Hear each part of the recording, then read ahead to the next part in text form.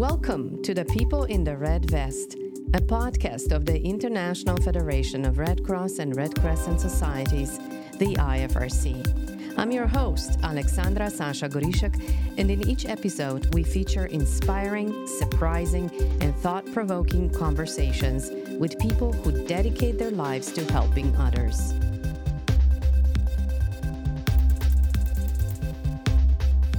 In this episode, I speak to Alexander Matheou, the Regional Director for IFRC's Asia-Pacific region, a vast and diverse part of the world that is home to some of the largest and enduring humanitarian crises.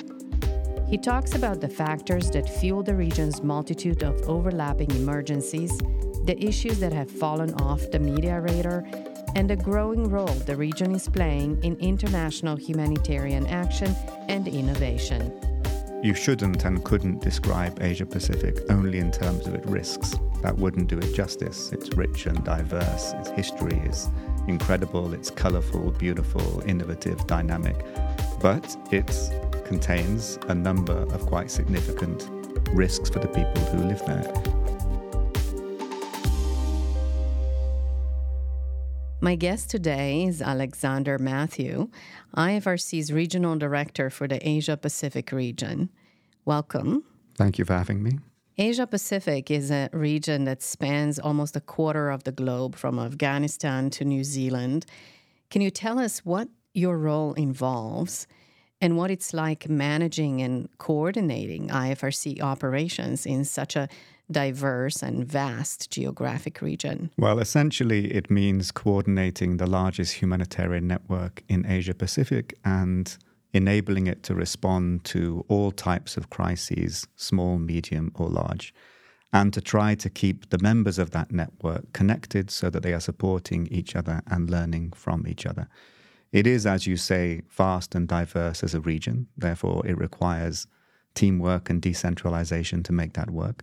Fortunately, we have 14 excellent heads of delegations spread across the Asia-Pacific region, and that team supports 38 national societies to respond to those crises. We sometimes refer to the region as disaster-prone. It's an unfortunate choice of words, I'm sure, perhaps to describe a region that's not only particularly vulnerable to climate-related events, but also its share of volcanos and earthquakes and such. They often happen on top of ongoing conflicts, migrations that put people in very vulnerable situations. What do you think of that description? Is it accurate? How would you describe the particular dynamics of disasters and humanitarian emergencies in the region? Well, you shouldn't and couldn't describe Asia-Pacific only in terms of its risks. That wouldn't do it justice. It's rich and diverse. Its history is incredible. It's colorful, beautiful, innovative, dynamic. But it contains a number of quite significant risks for the people who live there. If you are living in Bengal, for example, in Bangladesh, then in the Bengal Basin in Bangladesh, then you are living in a high-risk area. The Pacific Basin has a ring of fire, a series of volcanic mountains. So throughout its history, Asia-Pacific has faced numerous disasters of flooding and earthquakes and droughts. And that is no exception now. In fact, it's accelerated in terms of risk because of climate change and because of the density of the population means more people are affected every time something happens. So Asia-Pacific is a disaster-prone part of the world. It's also the part of the world that has innovated on disaster preparedness, risk mitigation, and some of the great historic risks that have been faced in Asia-Pacific in the past. For example, the flooding in China, which has shaped the history of China, is significantly less of a risk today because of successful investment and mitigation. In Bangladesh, flooding in the past that caused by cyclones would have taken, and did take, thousands upon thousands of lives. That is much rarer now because of the investment in early warning, early action and mitigation.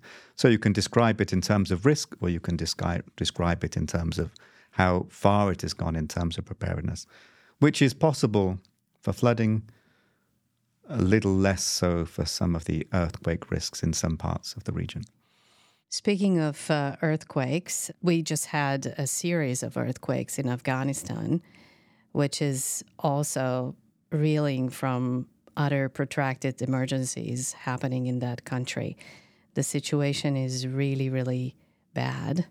And with so many other things going on at the same time around the world, it's kind of fallen off the radar. What are your thoughts about that? Well, Afghanistan has been on and off the radar for decades now. And it has a complicated history as a country, but probably modern history starts with the Soviet invasion in the 1980s. And since then, it has been cycles of conflict that have cumulatively had a very significant effect on the country. That has been exacerbated by frequent droughts, underinvestment, lack of access to healthcare, limited access to education, and the fact that the country itself has been basically abused for proxy wars now for decades, sometimes with periods of intense interest and investment, often in the form of weapons, and then the powers leave, the weapons stay, and the country has fallen into civil war and violence. And it is one of the most tragic parts of the world in that respect. If you go there, of course, you see something else, which is also pride, dignity, the beauty of nature, the pride in their own history, the courage of individuals to cope with incredible hardship. And the country survives because people help each other. The families not only support each other, they support larger families and neighbors and extended families. And that's how the country copes with its disasters and poverty and conflict. So you leave there not feeling only pity at all. You feel admiration and affection for the people that you meet. It shouldn't be forgotten because, well, one, out of simple compassion for a country that endures a lot in terms of natural disaster, poverty, and struggles to enjoy the basics of what are enjoyed in many other parts of the world, including even the neighboring countries. But also, many parts of the world are complicit in why the country has struggled to develop in the way that most other countries in Asia Pacific have. And if you're just interested for selfish reasons, an insecure Afghanistan is not good for the neighborhood or the wider world. But the most compelling reason for us is that there is great vulnerability there, some of the most acute vulnerability in the world. And it is our calling in the International Red Cross and Red Crescent movement to respond to that as well as we can. What has it meant, in your view, the fact that IFRC was able to stay there after many other organizations left? What are some of the questions around whether or not we will still continue to be able to stay there and help? Well, we have no doubt at all in our commitment to stay. Some agencies did leave in August 2021, either because of security concerns, or they felt that, largely because of security concerns, or they felt their funding supply would inevitably be cut once the changes happened. For us, there was no real question of leaving. We work through a national organization, the Afghan Red Crescent. Anyway, they would have stayed, and it wouldn't have felt good for us to leave while they were staying. Sometimes you have to leave if you've got a direct threat, but we felt it was possible to stay. And once the change happened, we were given sufficient security assurances that we could stay. The world was very divided on the morality of staying. Should you stay or should you not? And the international community was roughly divided between those that said, we have to be pragmatic, the change has happened. It may not have been desirable. There may be conflicts in values that we will inevitably face as we enter the new diplomacy with new authorities. But it's better to stay and engage than to leave, particularly if leaving means abandoning the country and the people themselves that really require international support and assistance. And there was another side to that argument, which was it is by leaving and withholding finances that you can apply pressure on human rights and ultimately serve the people of Afghanistan better. The international community was divided on that, which is why some embassies stayed, some embassies left.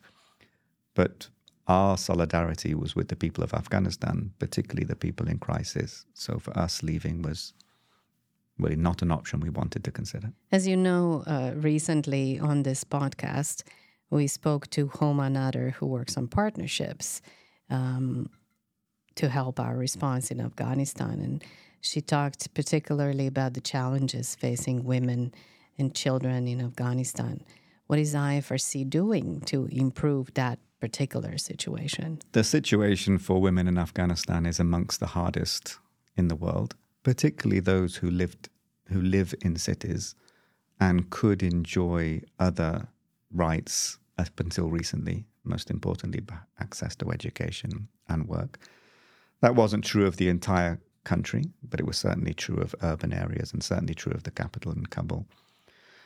And our primary strategy in Afghanistan when it comes to women is to include them in both the provision of services and the receipt of services, particularly targeting widow-headed households, destitute women, and women in need of healthcare, including maternal child care.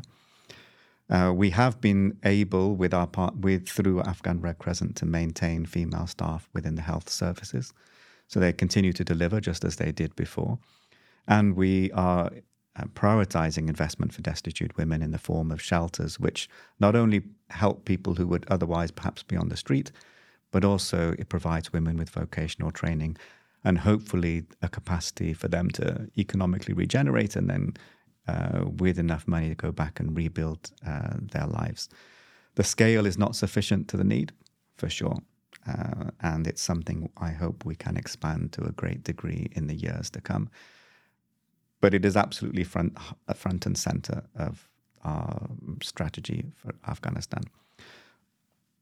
We also are able, within the IFRC and with the Afghan Red Crescent, to continue to have women on staff who are part of supporting these services. So both as an employer and a service provider, the situation with women is at front and center of what we do. As you just said, Afghanistan is perhaps a really good example of why gender inclusion is so important. But the issue is not just in Afghanistan. What's your understanding or reading of the situation of gender inclusion across the Asia-Pacific region? Well, if you just take the example of the Red Cross, Red Crescent family, it's mixed, to be honest. If you look at the youth, it's okay. If you take photographs of governing boards, or if you put the leaders of Red Cross and Red Crescent societies together in one room and take a photograph, you are going to spot quite quickly that there is not a good gender balance. In South Asia, we have, of 7 societies, 1 female leader. In East Asia, also 1. So in Southeast Asia, 2. So it's not good. That is going to take time to change, but we have got a number of initiatives to try to address it. So we have women leadership initiative in Asia Pacific, which is designed to try and create mentoring, coaching, training opportunities for women in middle management, so that they are able to be promoted and take on leadership positions, both in management and in governance. We also continue to advocate with our membership to have gender balance representation at governing board events, at statutory meetings, and so forth. Within programs, which is a different angle of this, protection, gender inclusion are critical parts of our targeting, the services we provide and the feedback mechanisms that we have. But particularly around the leadership, we're not where we should be at all. But I would say in the IFRC, at least, we have made a great deal of effort to address that. And 50% of our heads of delegation are women. And that is also sending a signal to our membership about what we can do if we are intentional about this.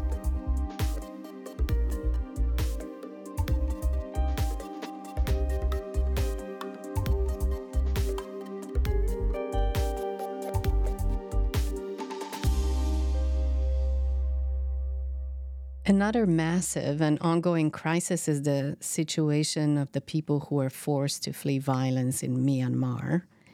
And they're now living in Bangladesh, largely in an area known as Cox's Bazar, but not only, of course. And Cox's Bazar quickly became a massive settlement with an equally massive humanitarian presence. And again, this crisis that once dominated the news cycle also appears to have fallen off the radar a little bit. What's going on there now? Well, you can look at this in a positive or a negative lens. On the positive lens, from a humanitarian perspective, once they crossed the border in 2017, very few people died after that. Now, had that happened at any other point in history, probably a great percentage of them would have died either from violence or other diseases or even from hunger. But the government of Bangladesh, even though it was not a signatory to the Refugee Convention, it did allow people to have safe haven. And the international community mobilized quite quickly to provide the basics of shelter, water, food, etc. That enabled people at least to survive. What it hasn't enabled people to do on the negative side is to thrive, because the intention has always been that they do not stay beyond the immediate needs of protection and then they should go home. And therefore, development, permanent shelter, education, recreational activities, livelihoods, integration, all of those things are not options for us to pursue. Now, on top of that, 6 years into it, you have a declining interest, declining world attention, and funding diversion to many other more prominent crises around the world that are in the headlines, which means that the same number of people are in Cox's Bazar, the same services are required, but there is less money to do it. The consequence of that, the long stay, the impatience of it, the lack of development opportunities, the reduced quality of services because of reduced financing means that people are angry, bored, working in an illegal economy, more likely to take high-risk migration options. There are real protection issues, particularly around for women and children, but not exclusively for women and children. It's becoming more and more violent, full stop. That's not good for Bangladesh. It's definitely not good for the Rohingya themselves. It won't be good for Myanmar if one day they do go home. So ultimately, there is a strong case for a more developmental approach to support the people living in the camps of Cox's Bazar, looking at education, development, recreation, dignity generally. But we are still in the process of having those sensitive conversations with the various stakeholders because politically it's not a popular perspective. Can you explain a little bit the community engagement and accountability that we've been engaged in Cox's Bazar? Well, the main incentive for the community engagement and accountability mechanisms is to give people living in Cox's Bazar a chance to feed back on the quality of the services they are receiving, other things that we may not have considered, vulnerabilities or concerns they have that they need humanitarian organizations or the authorities to respond to, and for us to have a feedback loop to show that, yes, we have heard you and this is what we have done about it. That is now... We intend to mainstream that into all of our programs and make it a critical part of disaster response on service provision generally. I hope one day it goes beyond that, because ideally it's not just about course correction of services. It is about shifting power. It is about enabling receivers of services to decide who they want to receive services from, to publicly feedback on the quality of what they have received so that donors have a chance to understand who is really doing what they've promised to do, and to make sure that, yes, that the control and power is not with those that have the money and provide the services, but it's there for the people who are receiving those services and for whom the money has been raised in the first place. We are not there yet. We're not even close, actually. I know that there's, people they speculated that we might see a humanitarian trip advisor one day where the people receiving the services can do all the rating, and that's what you would look at when you're deciding who to give money to and which service provider to support. Whether it will be exactly like that or something similar, I'm not sure, but that's where it would be great if we got to. What about Myanmar? What's going on there? What are the challenges, and what are our operations like there now? Myanmar has gone through a big change since the military took over in 2021. In some ways, many of the vulnerabilities in Myanmar are familiar to those who've known the country for a long time and for those who have lived there. The country has experienced conflict around its border areas and within different parts of the country for decades now. But all of that has been intensified over the last 2 years. More parts of the country are experiencing violence. that means more people are being displaced, and there is violence in parts of the country where there wasn't 3 years ago. So it's generally become more insecure, more isolated from the international community. And now you're looking at around 14, 15 million people in need of humanitarian assistance and around 1.5 million people who have been displaced. For us, it means that we have greater needs to serve, but there are increasing difficulties when it comes to accessing those people in need. The Myanmar Red Cross has played a critical role in the provision of health services and the delivery of assistance, but like all parts of the humanitarian system, it can't get to all the places that it needs to. It's also one of those parts of the world that is particularly challenged around the concept of neutrality and the concept of having a partner like ours, which is an auxiliary to its public authorities. Because if you are in a part of Myanmar that does not accept that those authorities are legitimate, you're probably not also going to accept the auxiliary to those authorities, even if they are committed to be principled in the way that they deliver services, which the Myanmar Red Cross try to be. Nevertheless, it presents a huge perception challenge, and a challenge, therefore, for our model of operating, where we work through a single organization that is an auxiliary.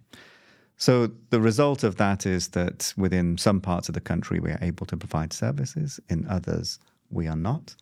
But that is not unique to us. What it generally means, what that broadly means for the people in crisis in Myanmar is that there are large numbers who get no assistance at all.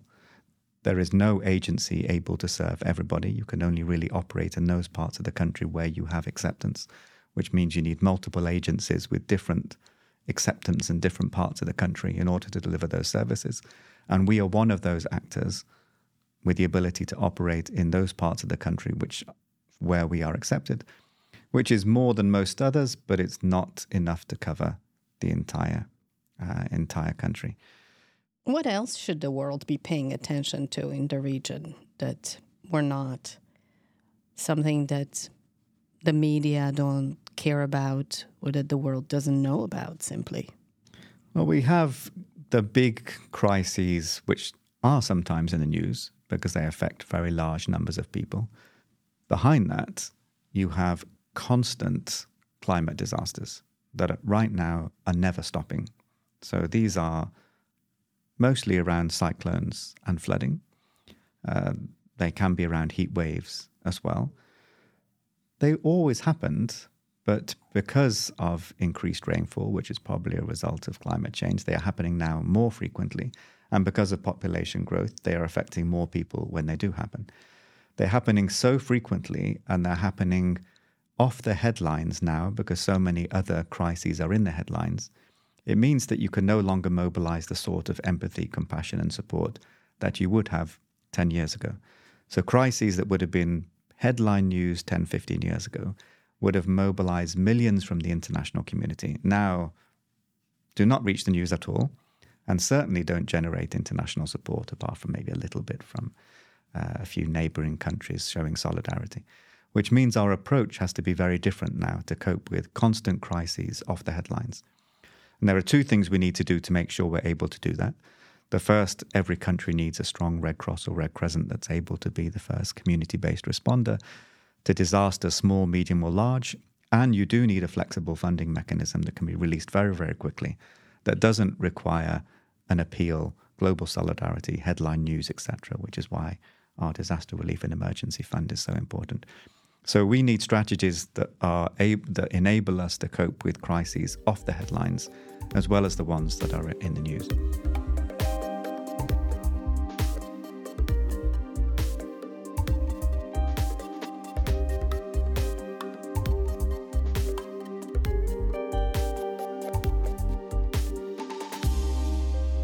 Moving on to a more positive aspect of Asia Pacific, the region has for some time been a growing center of economic, political, cultural power.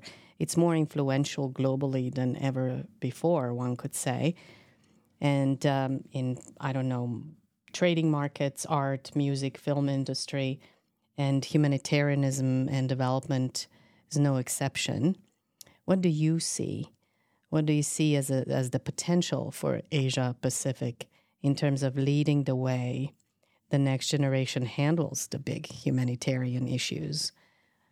What are some examples, perhaps, of innovative Asian humanitarian response that you find interesting or inspiring? Yeah, it's a good question. Certainly something we need to keep an eye on, because they are increasingly supporting, each other, the mutual aid, and contributing to crises around the world. You still have a humanitarian system that's primarily financed by the same traditional donors from Europe and North America, but it's shifting, and it probably will shift more.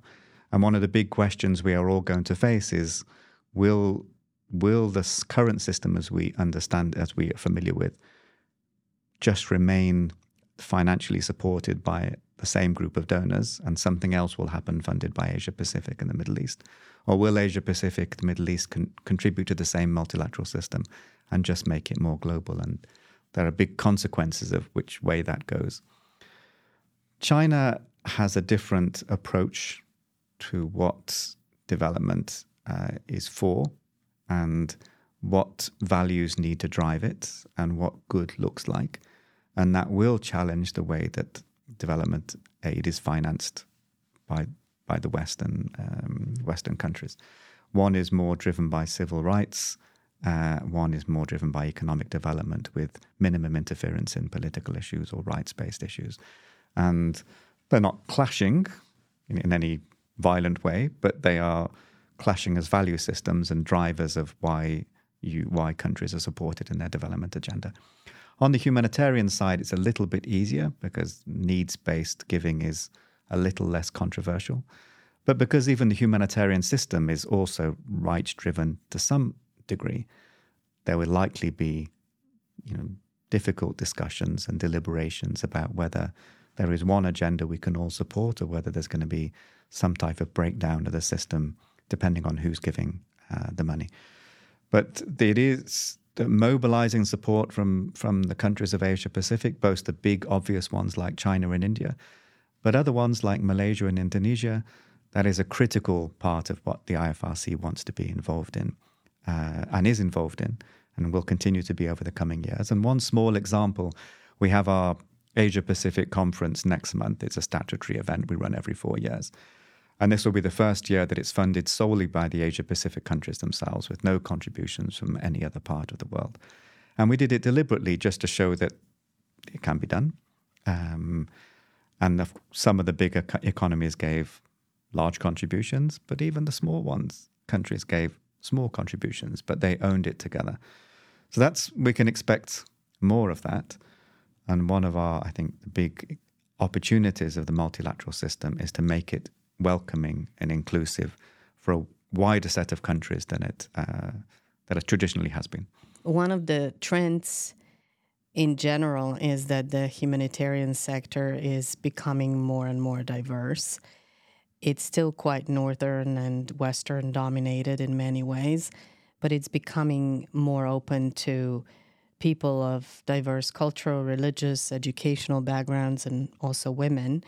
And Asia is taking a larger and larger role. How do you see it? And if you don't mind, can you share how your work with that as a leader in Asia Pacific, who is himself a white male of European descent, how do you address it and promote a culture of inclusion in your own role? Well, I think you have to start by maybe challenging the premise of the question, because the humanitarian system in Asia Pacific is led by national Asia and Pacific institutions who have partial dependence or interdependence with international financing, but are often largely financed through their own fundraising and partnerships and government support. If you were to talk to them about localization or over-dependence on Western financing, they would just raise an eyebrow and wonder what you're talking about, many of them. So those are conversations that we have here. You have them in London, you have them in Washington, you have them in Geneva. But you don't necessarily have the same conversations over there. Now, there are some institutions that have been originated by Western organizations and continue to be dependent. And maybe they are breaking away, and some of those conversations are extremely pertinent. But if you look at the Red Cross and Red Crescent societies, they're largely strong, financially independent institutions who partner with international institutions as equals based on what they strategically useful to them, and they can accept that or they can walk away from it based on what they need most. Their governing boards are all from that country, and they are not dependent on us. So when I walk into those meetings, there is a certain colonial legacy that my accent and my origins may bring, but they are not dependent on it, and therefore that is definitely a conversation, a conversation with mutual independence on both sides. In the way that I lead, I am very still aware of it, because how I got into the job and perhaps some of the skill sets and biases that resulted in promotions may well have had some origins in the biases that you refer to. So I'm very deliberate about who I recruit, how I recruit, what opportunities I give to make sure that people from within Asia Pacific, or just women or people from different ethnic backgrounds around the world, have that first opportunity to lead. Because like most people who've been promoted and have been given leadership opportunities, at one point in your life, someone's believed in you and someone's given you that first promotion or that first opportunity that you're not really ready for.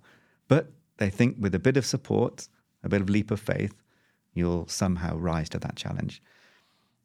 I've been blessed with leaders who have seen that in me, and I always look for it in others now. But I also look for it from a lens of where they're coming from, what opportunities they may or may not have, what biases they may be facing, and just trying to overcome that by creating opportunities. And we've got some great leaders amongst the heads of delegations in Asia Pacific now, and very proud of them. And it is a very diverse group.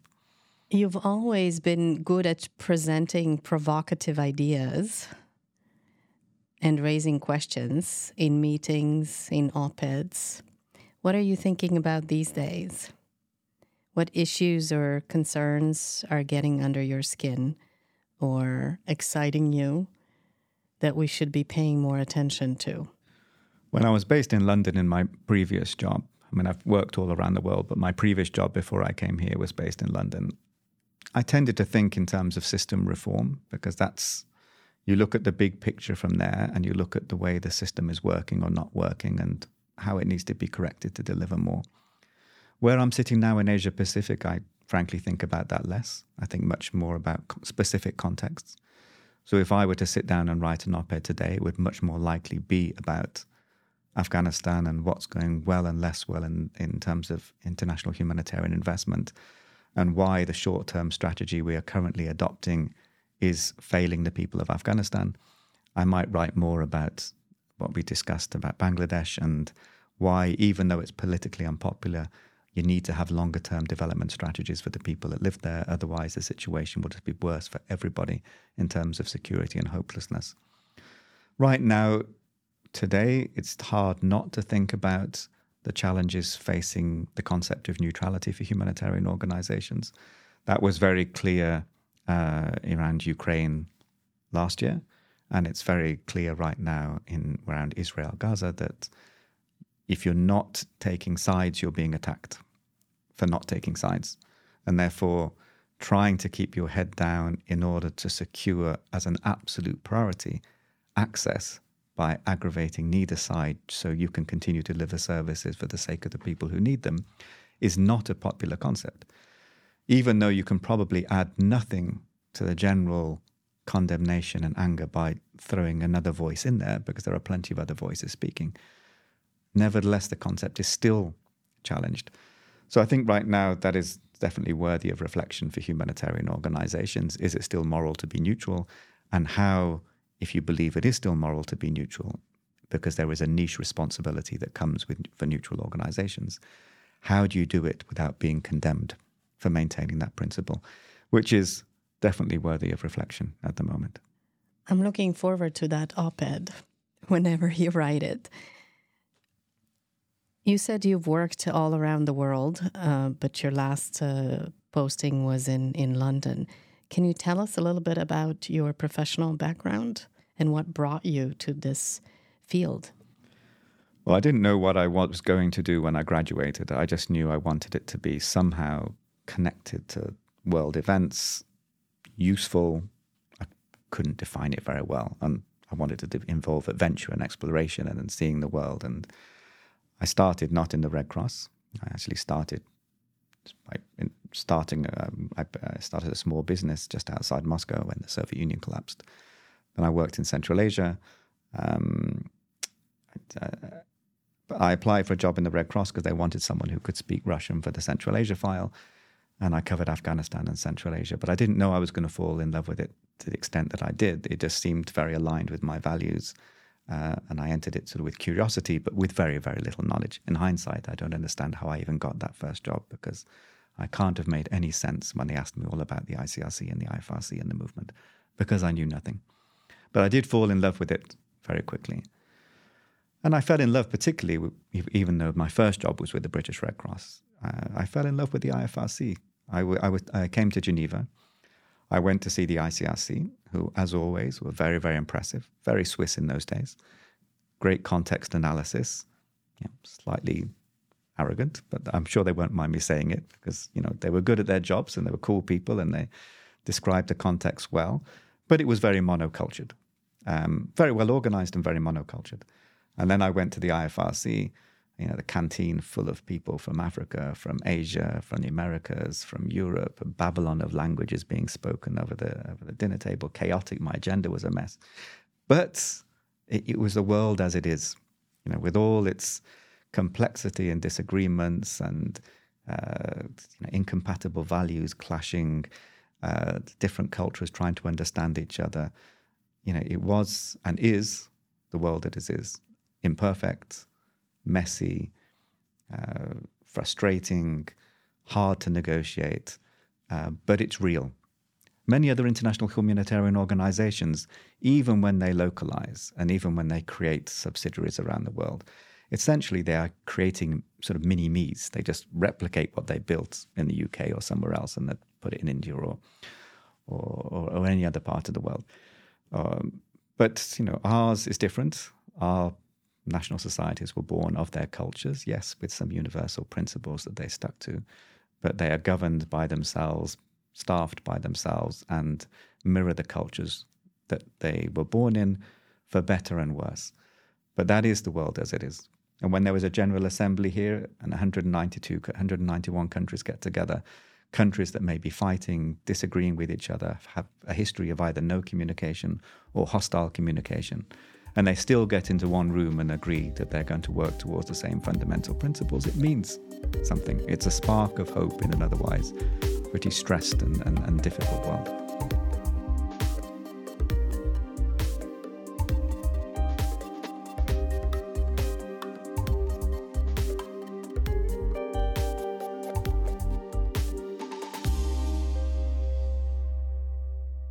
One of the great paradoxes of our work is that we're exposed to the worst and the best of things and of people. We see the suffering caused by conflict, natural disaster, human folly, but we also see the best that the world has to offer in terms of the amazing things people do to help each other. Like you said, the bravery and solidarity they show in the face of danger. I'd like to ask you to reflect and share some of what you've seen and how you balance these two aspects of our reality, of your reality. I mean, it is a great privilege of working in the Red Cross that you do see the diversity of life. You can spend, and I did literally spend one morning once with sex workers and drug users in Manipur in India and had dinner with the Prime Minister in Delhi that very same evening. The extremity of poverty and then the extremity of hospitality and wealth, all in the same day in the same country. And I do, in this job, 3 weeks ago, I was in villages just outside Herat that had been destroyed by an earthquake 48 hours before, and people had nothing. And then 48 hours later, you were in a totally different environment, sitting with the leader of a country talking about a humanitarian issue or need. So it bridges both worlds. I suppose have become convinced over the years that we are not helpless in the face of crises, and that even a desperate situation actually has dignity and hope in it if the type of conversations and support you provide are enabling. One of the formative experiences for me was some time ago in Georgia, where there were lots of people that were displaced because of the war in Abkhazia. And they'd come into Western Georgia, mostly elderly people, and they had become extremely vulnerable, bordering destitute. The humanitarian service they got was food. Now, first year, lots of it. Money begins to dwindle. Next year, a bit less. Third year, it's off the news. No one's talking about it. The money's going down. Even less food. Fourth year, fifth year, no one's talking about it. The budget is 30% of the size it was before, and you're having to make very difficult decisions about who stays on the list and who doesn't. And how do you decide? Well, who's most vulnerable? Who looks most hungry? It almost created a perverse incentive to be vulnerable in order to get the food package. Now, what we did when I was there was we sort of turned it on its head. Instead of asking who is most vulnerable, we just brought everybody together in a room over lunch and said, what do you think needs to be done in order to change this, turn this situation around? And suddenly they had a different incentive, not to be vulnerable, but to propose ideas. And then there were no longer the people that we'd met lying in bed with their hands held out.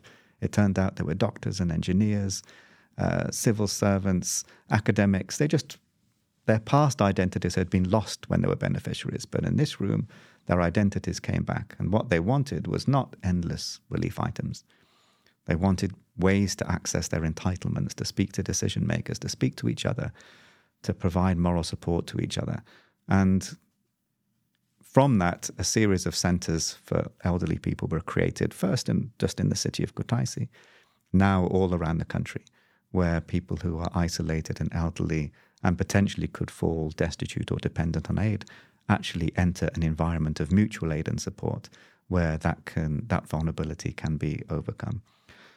And it was an important lesson for me to remember that you can feel great pity when you see someone in a hopeless situation, but with even a small opportunity, they will turn that into an opportunity to be dignified, to restore their own agency, and they will not want to be dependent on your aid. And that's how we need to approach the responsibility we have, not just through the eyes of charity, but through the opportunities we can provide for people to restore dignity they may have lost. Have there been any particular people who have inspired you throughout your life or now? Or are you reading anything inspiring? Well, I'll answer the latter question first. I mean, I've just finished a book called Enemies and Neighbors by Ian Black, a history of the relationship between Palestinians and Jews, and before Israel was formed and then after. And it's an important sort of book to read at the moment because it was generally endorsed by both Israeli and Palestinian academics as fair as you can get and as balanced as you can get account of the last 100 years. It doesn't stop you feeling angry, and it shouldn't stop you feeling angry. And it's a long story with lots of legitimate causes to be angry. But it does remind you of the complexity of it. If all you're going to do is create an echo chamber in your social media feeds of angry headlines, traumatic images, you're not going to be part of the solution because you're going to be so hateful and so frustrated by what all that feedback loop generates that you're then part of the problem. You think you're part of the solution, but actually you're already part of the problem because you are wanting your point of view and your anger to find some form of satisfaction. If you take the time to read something a bit more nuanced, to understand the details, what the options for deliberation and future peace and reconciliation may be, as far away as that seems, only in that space can you be useful. especially as an outsider. Because otherwise you're really just contributing to the hatred and the anger and all the other things that will make peace, which must come one day, more difficult to achieve. In terms of your first question, it's probably too big a list to follow because I have a 25-year career now.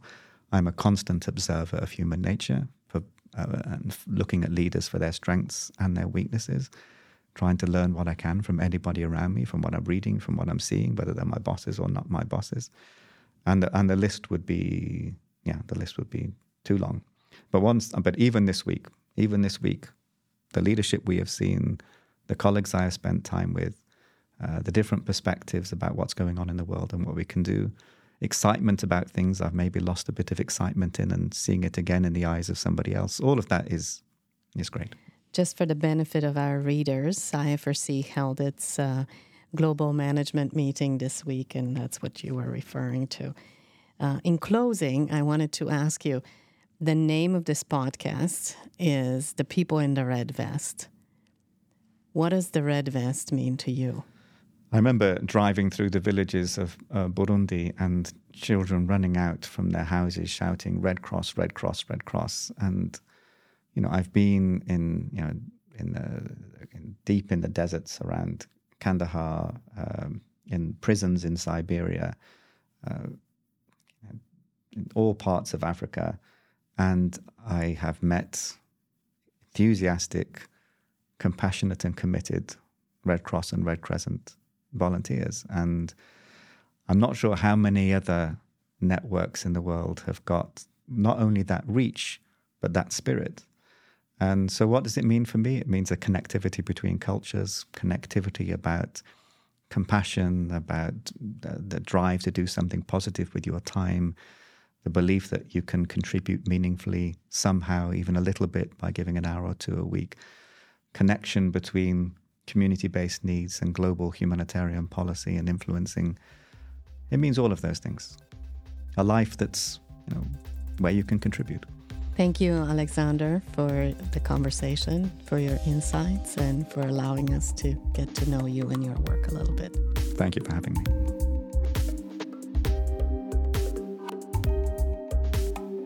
Thanks for listening to People in the Red Vest, a podcast of inspiring stories as told by people from the IFRC. This podcast was produced by Malcolm Lucard and me, Alexandra Sasha Gorishek, with production and engineering support from Damien Naylor. Promotion and marketing by Maxime Bouchard and Melis Vigan-Meshe. Graphic design by Valentina Shapiro, and web support from Chris Acqua and Patrick Tai. For more inspiring stories, subscribe to wherever you listen to podcasts.